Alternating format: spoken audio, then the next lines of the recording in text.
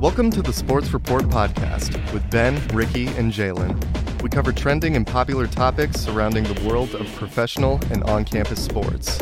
With each of us having a unique sports background, we give different perspectives and insight on the current climate of sports news.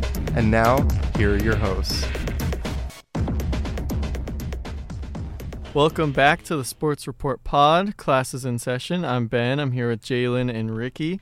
Today we're going to be going over the NFL and NBA. We're going to start with the NFL. We had the conference championships last weekend, and we have the Chiefs and the 49ers advancing to the Super Bowl. Jalen, I'll start with you. What was your thoughts on the games? Couple really good games.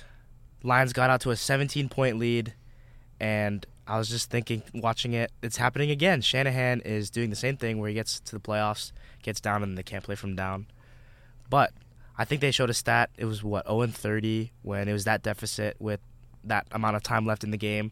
And he called a phenomenal second half, and Brock Purdy executed really well to get them back.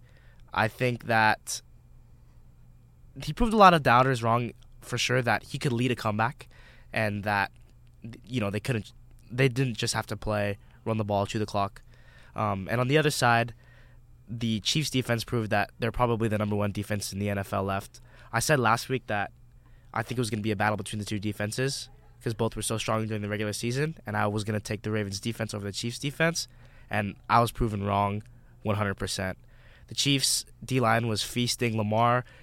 To not the Chiefs' credit, but the other side of it, Lamar was holding the ball for really long, I feel like. Times in the regular season where he would just pull it down and get 5-6 yards. He was trying to make a big play. And you can't with how well the Chiefs secondary played. So excited for the Super Bowl matchup. Yeah, I feel like the Ravens got away from their game plan that's worked all season, which is run the ball. I think the Chiefs scored so quick and it was 7-0. They were like, okay, now we have to catch up. So they went straight to okay, we got to get a big play. And that's why Lamar started holding it for a while. But I think they ran it 6 or 7 times the whole game, which just can't happen when that's your strength. Yeah. I mean, these Chiefs are these Chiefs are insane. I don't know really what to say. I mean, you guys pretty much said it all. I feel like the Ravens defense, they got it going in the second half. They were able to stop them pretty consistently, but they just couldn't get nothing on offense. Just like you said, they weren't running.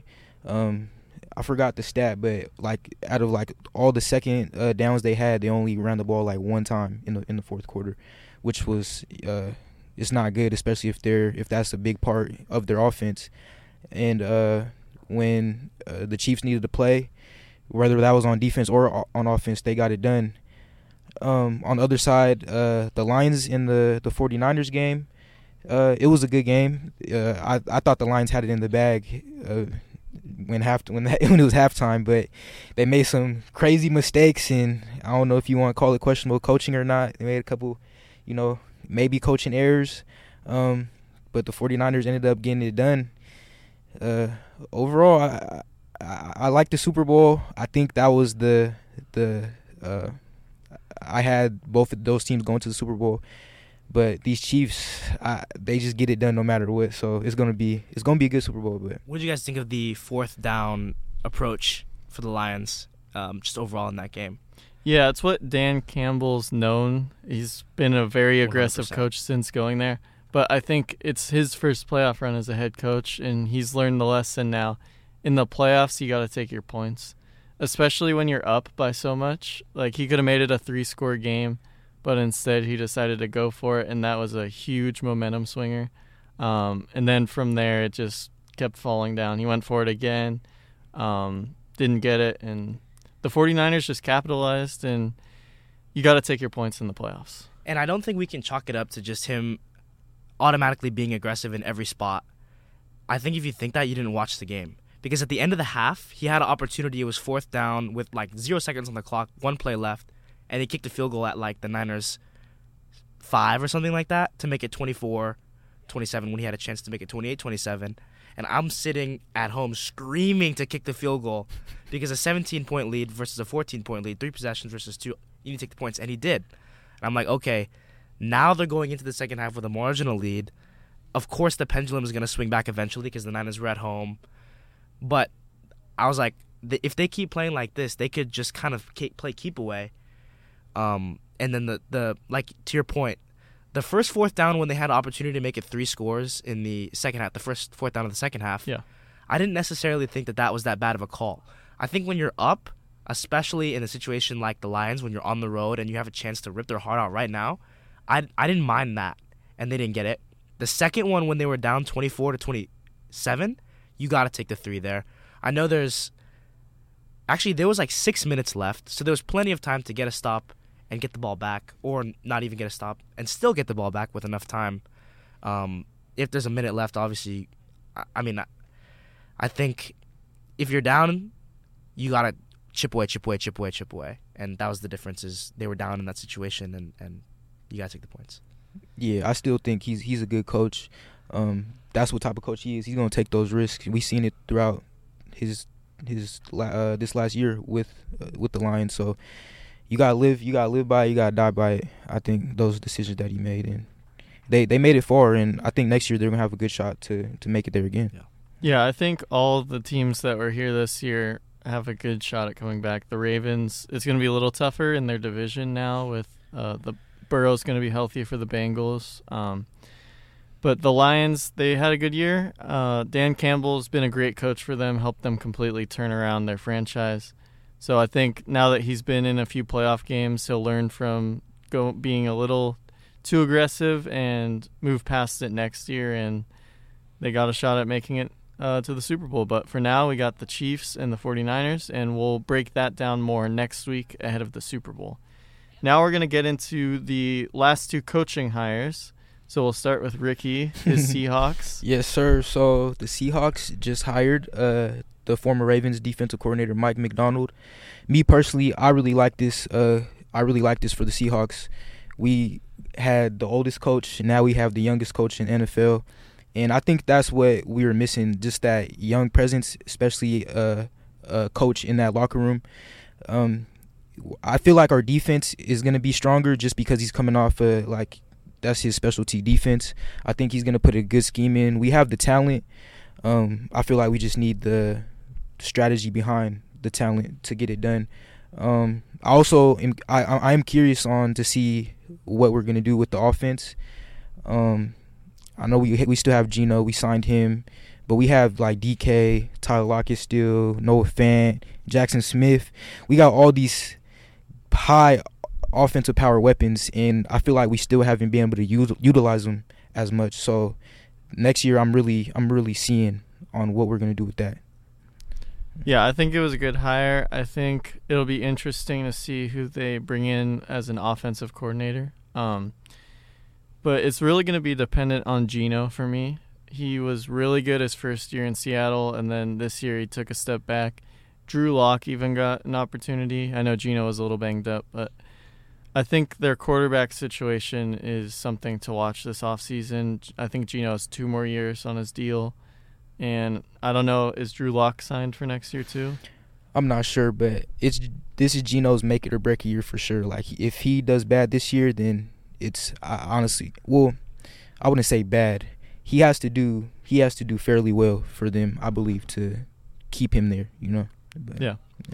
So moving on to the Commanders, they hired Dan Quinn, the Dallas Cowboys defensive coordinator, as their head coach. And Dan Quinn was also previously the Atlanta Falcons head coach when they went to the Super Bowl, but they did blow the 28-3 lead, so got to be careful with his playoff success there. Jalen, what did you think of that hire?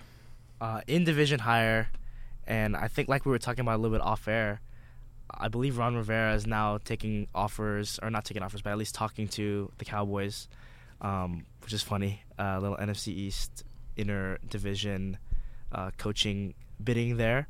But I like the Commanders got someone who was defensive-minded. Their defense was so bad last year, and I think Sam Howell got his opportunity, and he did really well for the first half of the year. But they were putting up points against pretty good caliber teams and giving up an unbelievable amount of points on the other end. So the Commanders still got talent, and I'm excited to see next year in that division that's going to be so good. Yeah, I think it's going to be interesting because the Cowboys are coming off of a bad playoff loss. So are the Eagles. And then the Giants and Commanders have shown they can be competitive the last couple of years, but have been inconsistent. So that should be a fun division. Now we're going to shift gears to the NBA. And we had a trade go down just right when we started recording. The Memphis Grizzlies traded Steven Adams to the Houston Rockets for Victor Oladipo and 3 second-round picks. Now, this trade doesn't have a huge impact this year. Adams is out for the year already, and Oladipo hasn't played all season. He may return later down the line, but for now, this looks like just a future move. So Houston is getting Steven Adams, a veteran center, and they've been kind of competitive this year. They're kind of mixing in veterans and young talent. And for the Grizzlies, they get 3 second-round picks and Oladipo, who probably won't play much for them. So I'll start with Ricky. What do you think about this trade? Yeah, I mean, I don't, it's like, whatever trade, okay. It's just, I don't really see anything. I guess it's good for the Rockets next year, getting Steven Adams, but he is old, and the Rockets never play their older players. So, I mean, I think it's just a throwaway trade, like just getting picks from him. I don't really have any. If this was 2017, this would be on the front page of every sports media outlet. It would. But I totally agree with you, Ricky. I think as we get closer to the trade deadline, teams like to wait till the very, very last second, try to maximize their value that they feel for whoever player that they're trying to move, and that's what makes the deadline so fun. I think that the Rockets are getting a guy, no matter how old he is, has proven that his style of play is, you need at least a guy like that if you're a team that's trying to contend, especially if you're young like the Rockets. I think Sengun is going to take a lot from him when Adams is healthy. He'll be great for the locker room, I think. We saw what he did with the Grizzlies on kind of a pretty dysfunctional team, and he was kind of the glue, I think. I suspect, at least. Because now that, he's hurt and he's not playing, it is just a mess over there in Memphis. Now that Memphis is playing without him, it kind of has exposed how bad of a rebounder Jaren Jackson Jr. is, even with his size. Still an elite defender, which is so weird. But the Rockets are getting, I think, the best value out of this trade. 3 seconds is a lot. So, yeah, I'm excited to see next year what's going to happen. Victor, man, he's just been hurt. I think we were robbed as fans of a much, much better career from a guy who was so explosive and athletic and can score from anywhere.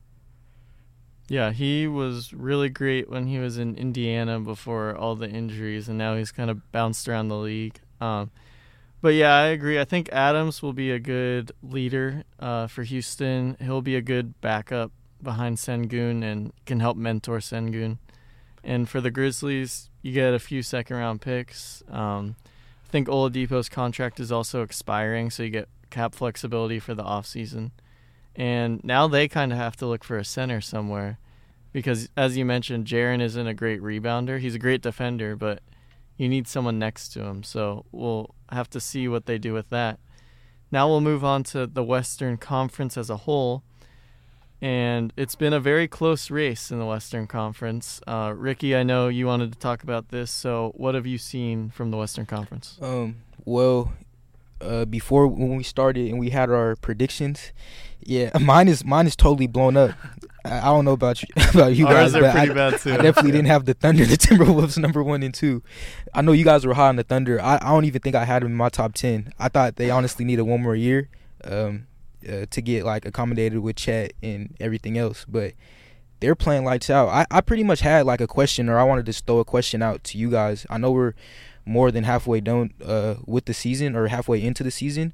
Do you believe that the Timberwolves and the Thunder are gonna like stay up 1 and 2, or do you think there's gonna be a little bit of fluctuation throughout the West coming up? I think it really depends on what the teams do at the trade deadline. I think both teams have good cores, but they could both use more bench pieces. Oklahoma City can make a trade whenever they want for basically whoever they want that's not untouchable. They have so many draft picks. They have some good contracts they could trade. So I think OKC has a lot more flexibility. Now Minnesota, it's going to be a little harder for them to make a trade they traded away so much to get Gobert a couple of years ago that they're limited in the assets they could trade away without trading away Conley or Towns or Gobert or McDaniels, who they're not going to trade. So they're already like way over the cap. So it's really tough for them to make a huge move. I've seen that they want to get a backup point guard. So Tyus Jones is a name that's been linked to them. So something like that could help their bench production. And for OKC, if there's a star that becomes available that they view as a fit, they could go get him and really solidify themselves as contenders. But I also think Denver is going to overtake at least Minnesota. I think Oklahoma City has so much more flexibility with the trade deadline. They'll stay up there. But I think Denver, being the champs, are going to overtake Minnesota. I think they'll fall to like the 3 or 4 seed by the end of the year. The Thunder are back, baby. I think that they're going to be good for a while. And if you really think about it, they kind of never left. That Russ KD era, obviously, everything went their separate ways. And when Russ was still on that team, they were a 6 seed, trying to just find anyone they could pull from around the NBA to still compete. And after that, they were still competitive with Chris Paul and not Shai. Was Shai on that team at that point? Was, yeah, because he's part of the trade. Yes. He's part of that whole trade. And they were competitive as a kind of a bottom of the league team. They were a playoff team, yeah. I think they're the 4th or 5th seed. That franchise has been operated so well over this decade. And the move to sit Chet last year, I think, is a proven formula. We saw it with Ben Simmons, how well he performed in his first year after he sat out that first year. Can't say so much anymore, but yeah, he was definitely on a good game the other night. He did, but he got hurt again. He's out now again. So I'm just playing. Yeah. He was playing good though. He had a near triple-double and then got hurt again. Yeah, Ben Simmons, man. But just the idea for rookies to have a year to settle in and get used to actually playing basketball against grown men. I think we overlook that sometimes with a one and done guy out of college who hasn't necessarily played overseas or anything, like a situation like LaMelo Ball. But like for Chet, he's coming in. I don't know how old he was when he's drafted, but I'm guessing 19, 20 years old. He has to physically get used to the speed of the game playing against guys who are savvy and have been there before. And he's playing like it. He's playing like a vet. He's shooting really well. He knows his role within that offense. And I think is something like a situation where in Victor Wembanyama's case, he kind of has to do everything because the Spurs don't have any direction or team identity just because of the talent that's on their team. And Chet is really benefiting from that. Shea is a generational talent. He scores at will. He produces. On the Minnesota side, I agree with you, Ben. I think that they're overperforming a lot right now. Cat is kind of taking advantage of his size and his game, and the regular season, the extended regular season, where it's easy for a guy like that to go out and not necessarily pad stats. I'm not saying that at all, but to record a lot of points. And it's completely different in the playoffs. I agree with you. I think the Nuggets and the Clippers are in a spot. They like where they're at, and the Thunder and the Timberwolves are trying to hold everything together right now. And I think OKC's in a little bit better spot to do that. Yeah, I agree. And now, hang on, Shams just tweeted that Joel Embiid has suffered a torn meniscus in his left knee. Oh my! So that likely means he's out for the year. So wow. That is huge news. That means Philadelphia's trade deadline is going to look completely different. They're probably going to drop very far in the standings. Yeah, that Maxi's already been out for multiple games. And, yeah, right now they sit in 5th at 29-17. So they're probably going to be dropping to maybe a play-in team, I would imagine. How long is Maxey supposed to be out for? He's considered day-to-day, so he's probably back pretty soon. But, yeah, Embiid out for the year. That's a blow. He was having maybe a more proven year than last year when he won MVP.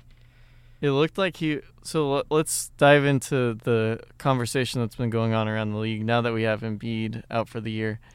A lot of teams have thought that their players are pushing back to come back from injuries early now that there's the 65-game requirement to be up for awards. And it's not just that the players want to win the awards. Money is tied to it. So Tyrese Halliburton talked about it the other day. He's missed, I think, 11 games so far, so he can't miss too many more.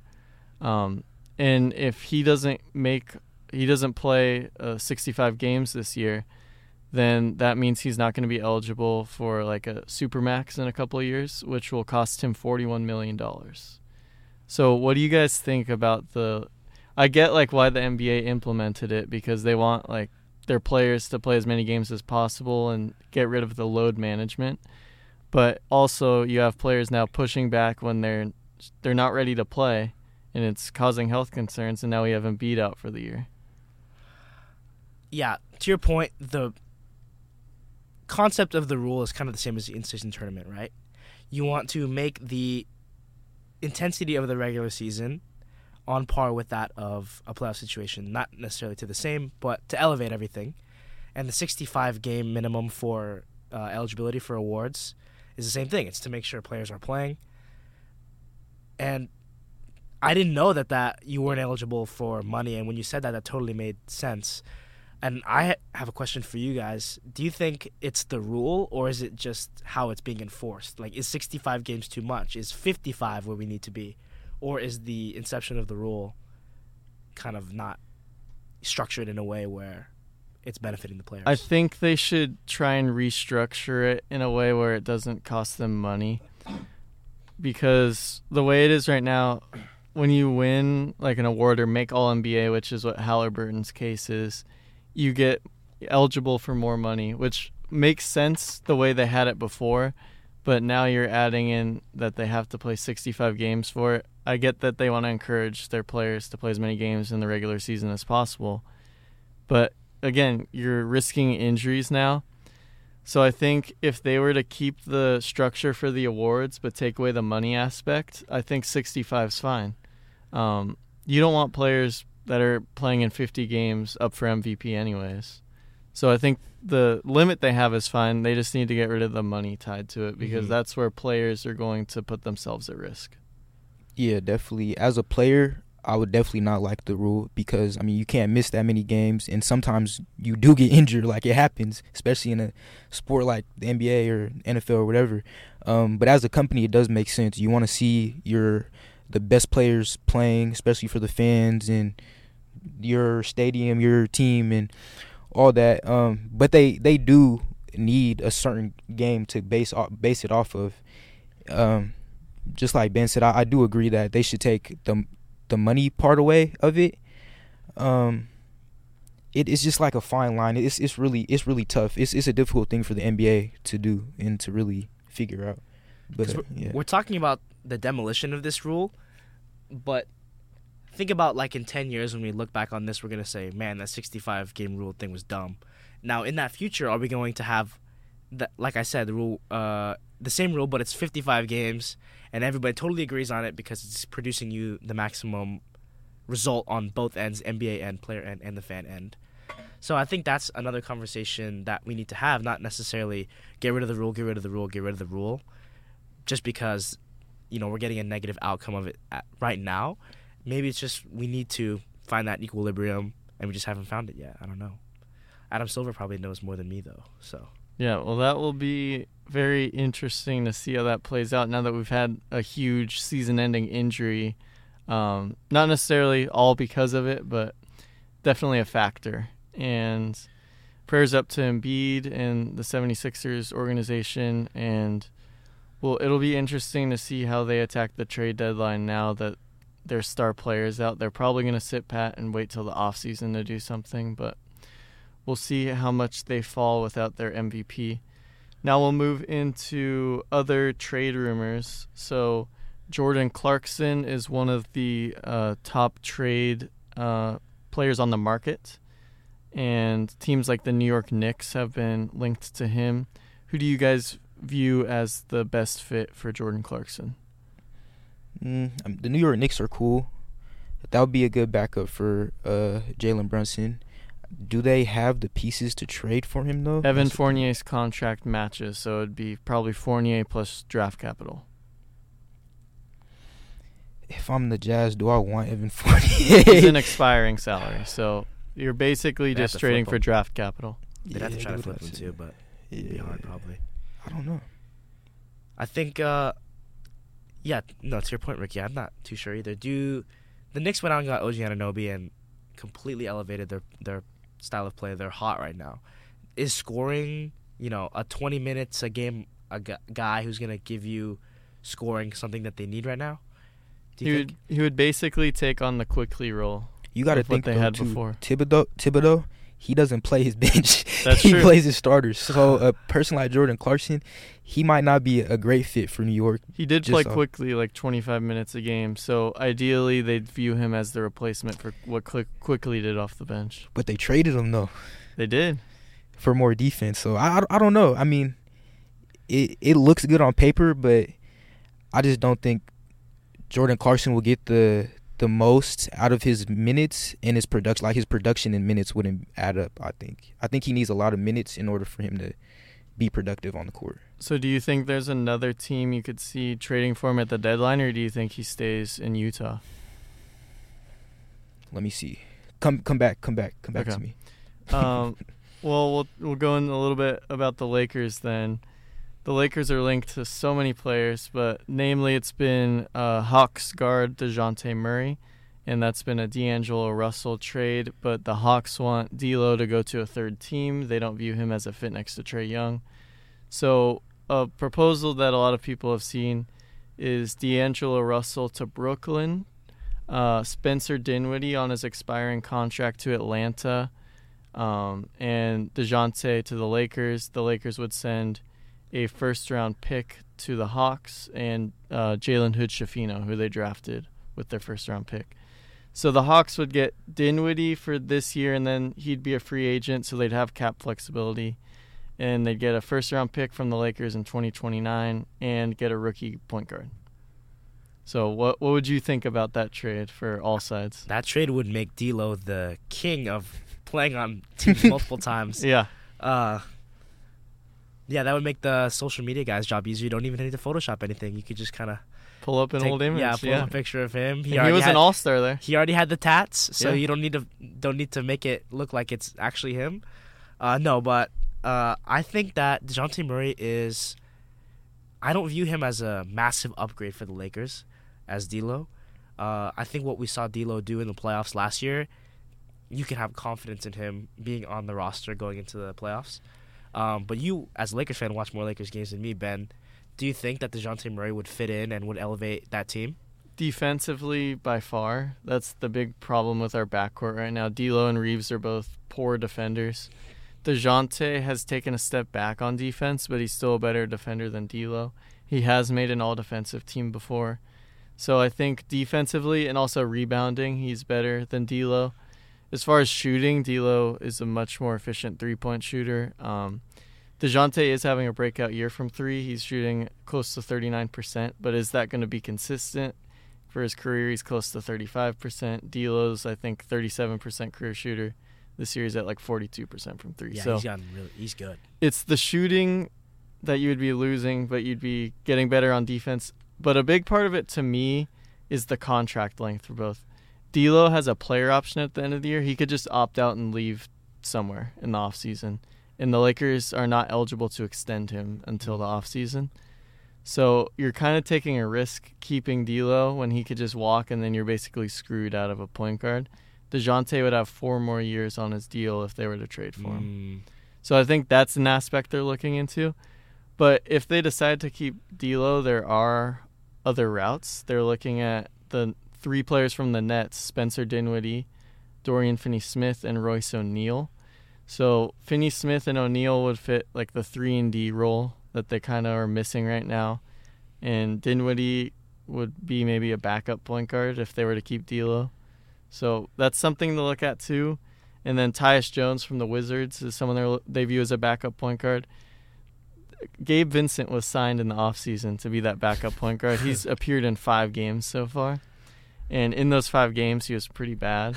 I'm sorry, Ben. Yeah, it's a 3-year deal, so it's a negative asset around the league, so it's going to even be hard to move him for anything. But do you know what D'Lo's player option is for next year? It is $17 or $18 million. He's definitely going to take that. He has to. If he why would he walk out? Well, Brooklyn is the team I would view that might want to sign him to a bigger deal in the offseason. Other than that, I don't see that many teams making an offer for him, but he might get more money from Brooklyn because Dinwiddie's expiring. If they're talking about doing a trade right now for DeJounte, it would be D'Lo going to Brooklyn, and they're giving up Dinwiddie. So if they could wait to the offseason and just sign D'Lo, they would probably have a pretty big offer for him. And the Lakers, I don't know how much they would be willing to pay for D'Lo. Yeah. They probably wouldn't match, yeah. I think if D'Lo's going to be extended, it's going to be similar to the number it is now, like 18 million a year. I don't think they're going to go up to like 25. Yeah, definitely not. That's why I would think he would take it. But I see where you're coming from on the Brooklyn standpoint, because when on the top of my head, I can't really. I mean, Cam Thomas is a shooting guard. Fits for him, but Brooklyn does make a lot of sense. They don't really have a point guard over there, what I could think of right now. Yeah, he'd be a big upgrade over Dinwiddie and good fit next to Bridges. So yeah. But yeah, the Lakers have a lot to think about. There's many different directions they could go. I've also heard they might stand pat at the deadline and just roll with this roster, because in the offseason they would then be eligible to trade away 3 first-round picks. So that means they would be pursuing guys like Donovan Mitchell and Trae Young in the offseason. Yeah, see, I think that's a better way to go. I feel like if you get somebody right now, they're just pressing the panic button. I think they should keep steadily, because we see in the West right now, I mean, who do you guys think that could realistically like get out of the 1 through 8 seed? I mean, I see the Pelicans maybe dropping, but like the 1 through 5, maybe the Kings drop. But I just don't. No way, man. Light the beam. Yeah, that's what I'm saying. Like I don't see a lot of teams that are really gonna like. Maybe the Pelicans. So like, even if they do get DeJounte Murray or somebody else, how high are they gonna get, and what are they really gonna do? Kind of would be the same spot as last year, where at the end of the year it was just, we need to make the playoffs and then we'll figure it out. And we saw how well that worked for them. They turned it on in the playoffs, and that's what everyone really thought they were gonna do. They went in as a 7 seed, had to play a play-in game, and everyone was just like, they just got to win these 2 games and then just wait and see, and that's what they did. Yeah. So that's a great point, Ricky. They very well could do that and probably be fine if they did it. I think they might be able to do that without a trade, but that means they got to fire Darvin Ham. All right. Well, what's up with you and Darvin Ham, bro? I'm confused. I thought he was a good coach. He looked like it last year, but this year, I don't know what. I was talking to Jalen about it the other night. Taurean Prince, he's like obsessed with him for some reason. Taurean Prince is like a solid role player. Like he's a good shooter. He's getting a lot of unnecessary hate right now from Lakers fans, but that's just because of how Darvin Ham uses him. We're a little bit over halfway through the season now. He's started more games than he has in his entire career, and I don't know why. Yeah. He'll have games where he has 0 points, and Darvin Ham gives him 30 minutes. He must be cooking in practice or something. Like, he must be doing some crazy stuff in practice. Twitter, you got to look at Lakers Twitter. I'm not even going to comment on it, but, like, there's, like, no way. Man, him and Darvin Ham, there's so many weird posts about them. And that's so random. Taurean Prince, too, an acquisition guy that they got this offseason, right? Yeah, he was signed 1 year, $4.5 million. So the Lakers, they made it to the Western Conference Finals. We re-signed our core that made it there. We got Rui back. We extended Vanderbilt. Got Reeves. We got D'Lo back. And then they added role players. That's why everyone was saying the Lakers won the offseason back in October, because they added back their Western Conference Finals team. Signed their guys, yeah. And signed good role players around them. Yes. But Darvin Ham is playing these role players more than the guys that got him to the Western Conference Finals last year. Vanderbilt has not started alongside D'Lo, Reeves, LeBron, and AD. That's the lineup that got them to the Western Conference Finals. And Rui Hachimura has seen his minutes go down. And Cam Reddish, when he's healthy, has been playing 20-plus minutes a game. He's been a really good defender, but he's not. He shouldn't be getting that many minutes. That's what I don't get. That's what I was confused on earlier. Yeah. I was like, why is he getting a lot? I don't know. It's so weird you go away from the team. Yeah, he's just not utilizing the player. If he ran the lineup like last year and then just implemented Taurean Prince and Cam Reddish and the guys we brought in the offseason off the bench, I think they could be a top 5 seed right now. But the way he's been playing him, he benched Reeves for a while. Reeves was the 6th man for like maybe a month. He benched D'Lo for a few weeks, and D'Lo was the 6th man. And it just hasn't worked. I don't get what his opposition of going back to the starting lineup from the Western Conference Finals is last year. Even in interviews, he's like deflecting the questions. Reporters ask him every game, are you going back to that lineup? And he's like, oh, no comment. Like, he just doesn't even want to talk about it. He just is obsessed with playing Taurean Prince. Very diplomatic approach. No comment. Yeah. we gotta look into this. This is like a mystery. We gotta figure this out because it doesn't make sense. I saw a couple pictures of the game a couple nights ago when the Rockets destroyed the Lakers, and the Lakers looked so bad on defense that game. And there was a huddle where Ime Udoka is screaming at his players and going on the court and running around and everything. And Darvin Ham is literally outside of the circle as if a star player on the team would be while they're huddling up together, like getting ready for the next when the stoppage of play stopped. So yeah, to your point, Ben, there's got to be some sort of disconnect or something going on that we just can't see. And LeBron was asked a question the other night about what the team needs to do better, and he was getting ready to like go off, and then a reporter stopped him, and he's like, "Thank you, I was about to go off." Wow. Hey man, he's too old for that. He had no patience no more. He'll just. So it's LeBron's a free agent at the end of the year too, unless he accepts his player option. So there could be a lot going on. I think they just need to fire the coach. He is not. He's not been a good coach this year. Like, he's not utilizing the talent they have. Now, is there great replacements in season? No, it's tough to replace a coach mid-season. But the fact that he has this talented roster, that the core of it made it to the Western Conference Finals last year, and they're sitting at 9th in the Western Conference. AD has only missed 4 games this year. Oh, AD's been playing phenomenal. AD's been playing good. He's third in the NBA in minutes right now. He's been playing very good. And LeBron has maybe missed 7 or 8 games. Like, for 2 superstars to not miss a ton of games in your ninth in the Western Conference. Yeah, that can't happen. They can't be playing the most minutes. There's no way LeBron should be playing the most minutes. Well, and the reason LeBron is probably out tonight, we've been blown out 2 straight games. We had a back-to-back. Yep. LeBron played in both. Yeah. Even when it was a blowout, Darvin Ham kept him in the game for so much that he played close to 40 minutes both games. If you're getting blown out, let him rest, and maybe he's playing tonight in Boston. But he's not even managing the minutes while in blowout. So Darvin Ham needs to go. If they're going to hire someone, internal candidate would be Phil Handy, a Lakers assistant coach. He's known as like the best skills coach in the NBA. Now, does he want a head coaching opportunity? I don't know. So if he doesn't, then an outside candidate, Terry Stotts, he used to be the Portland Trailblazers head coach, would probably be the best one. How about Adrian Griffin? You're not messing with him? No, we don't need. That would be so funny. You're not messing with Adrian Lakers Griffin, Ben? mid-season fire? Yeah, I don't think the guy from the other one. Yeah, I don't think we go for that. That would just probably be the same exact problems. Dang. But yeah, it's maybe not with Taurean Prince. Maybe he'll put Taurean on the Maybe bench. y'all need to trade Taurean Prince for somebody. Yeah, well, it would get him away from Darvin Ham. So, yes. But I like Taurean Prince. Like, he's a good shooter. He's close to 39%, and he's a solid defender.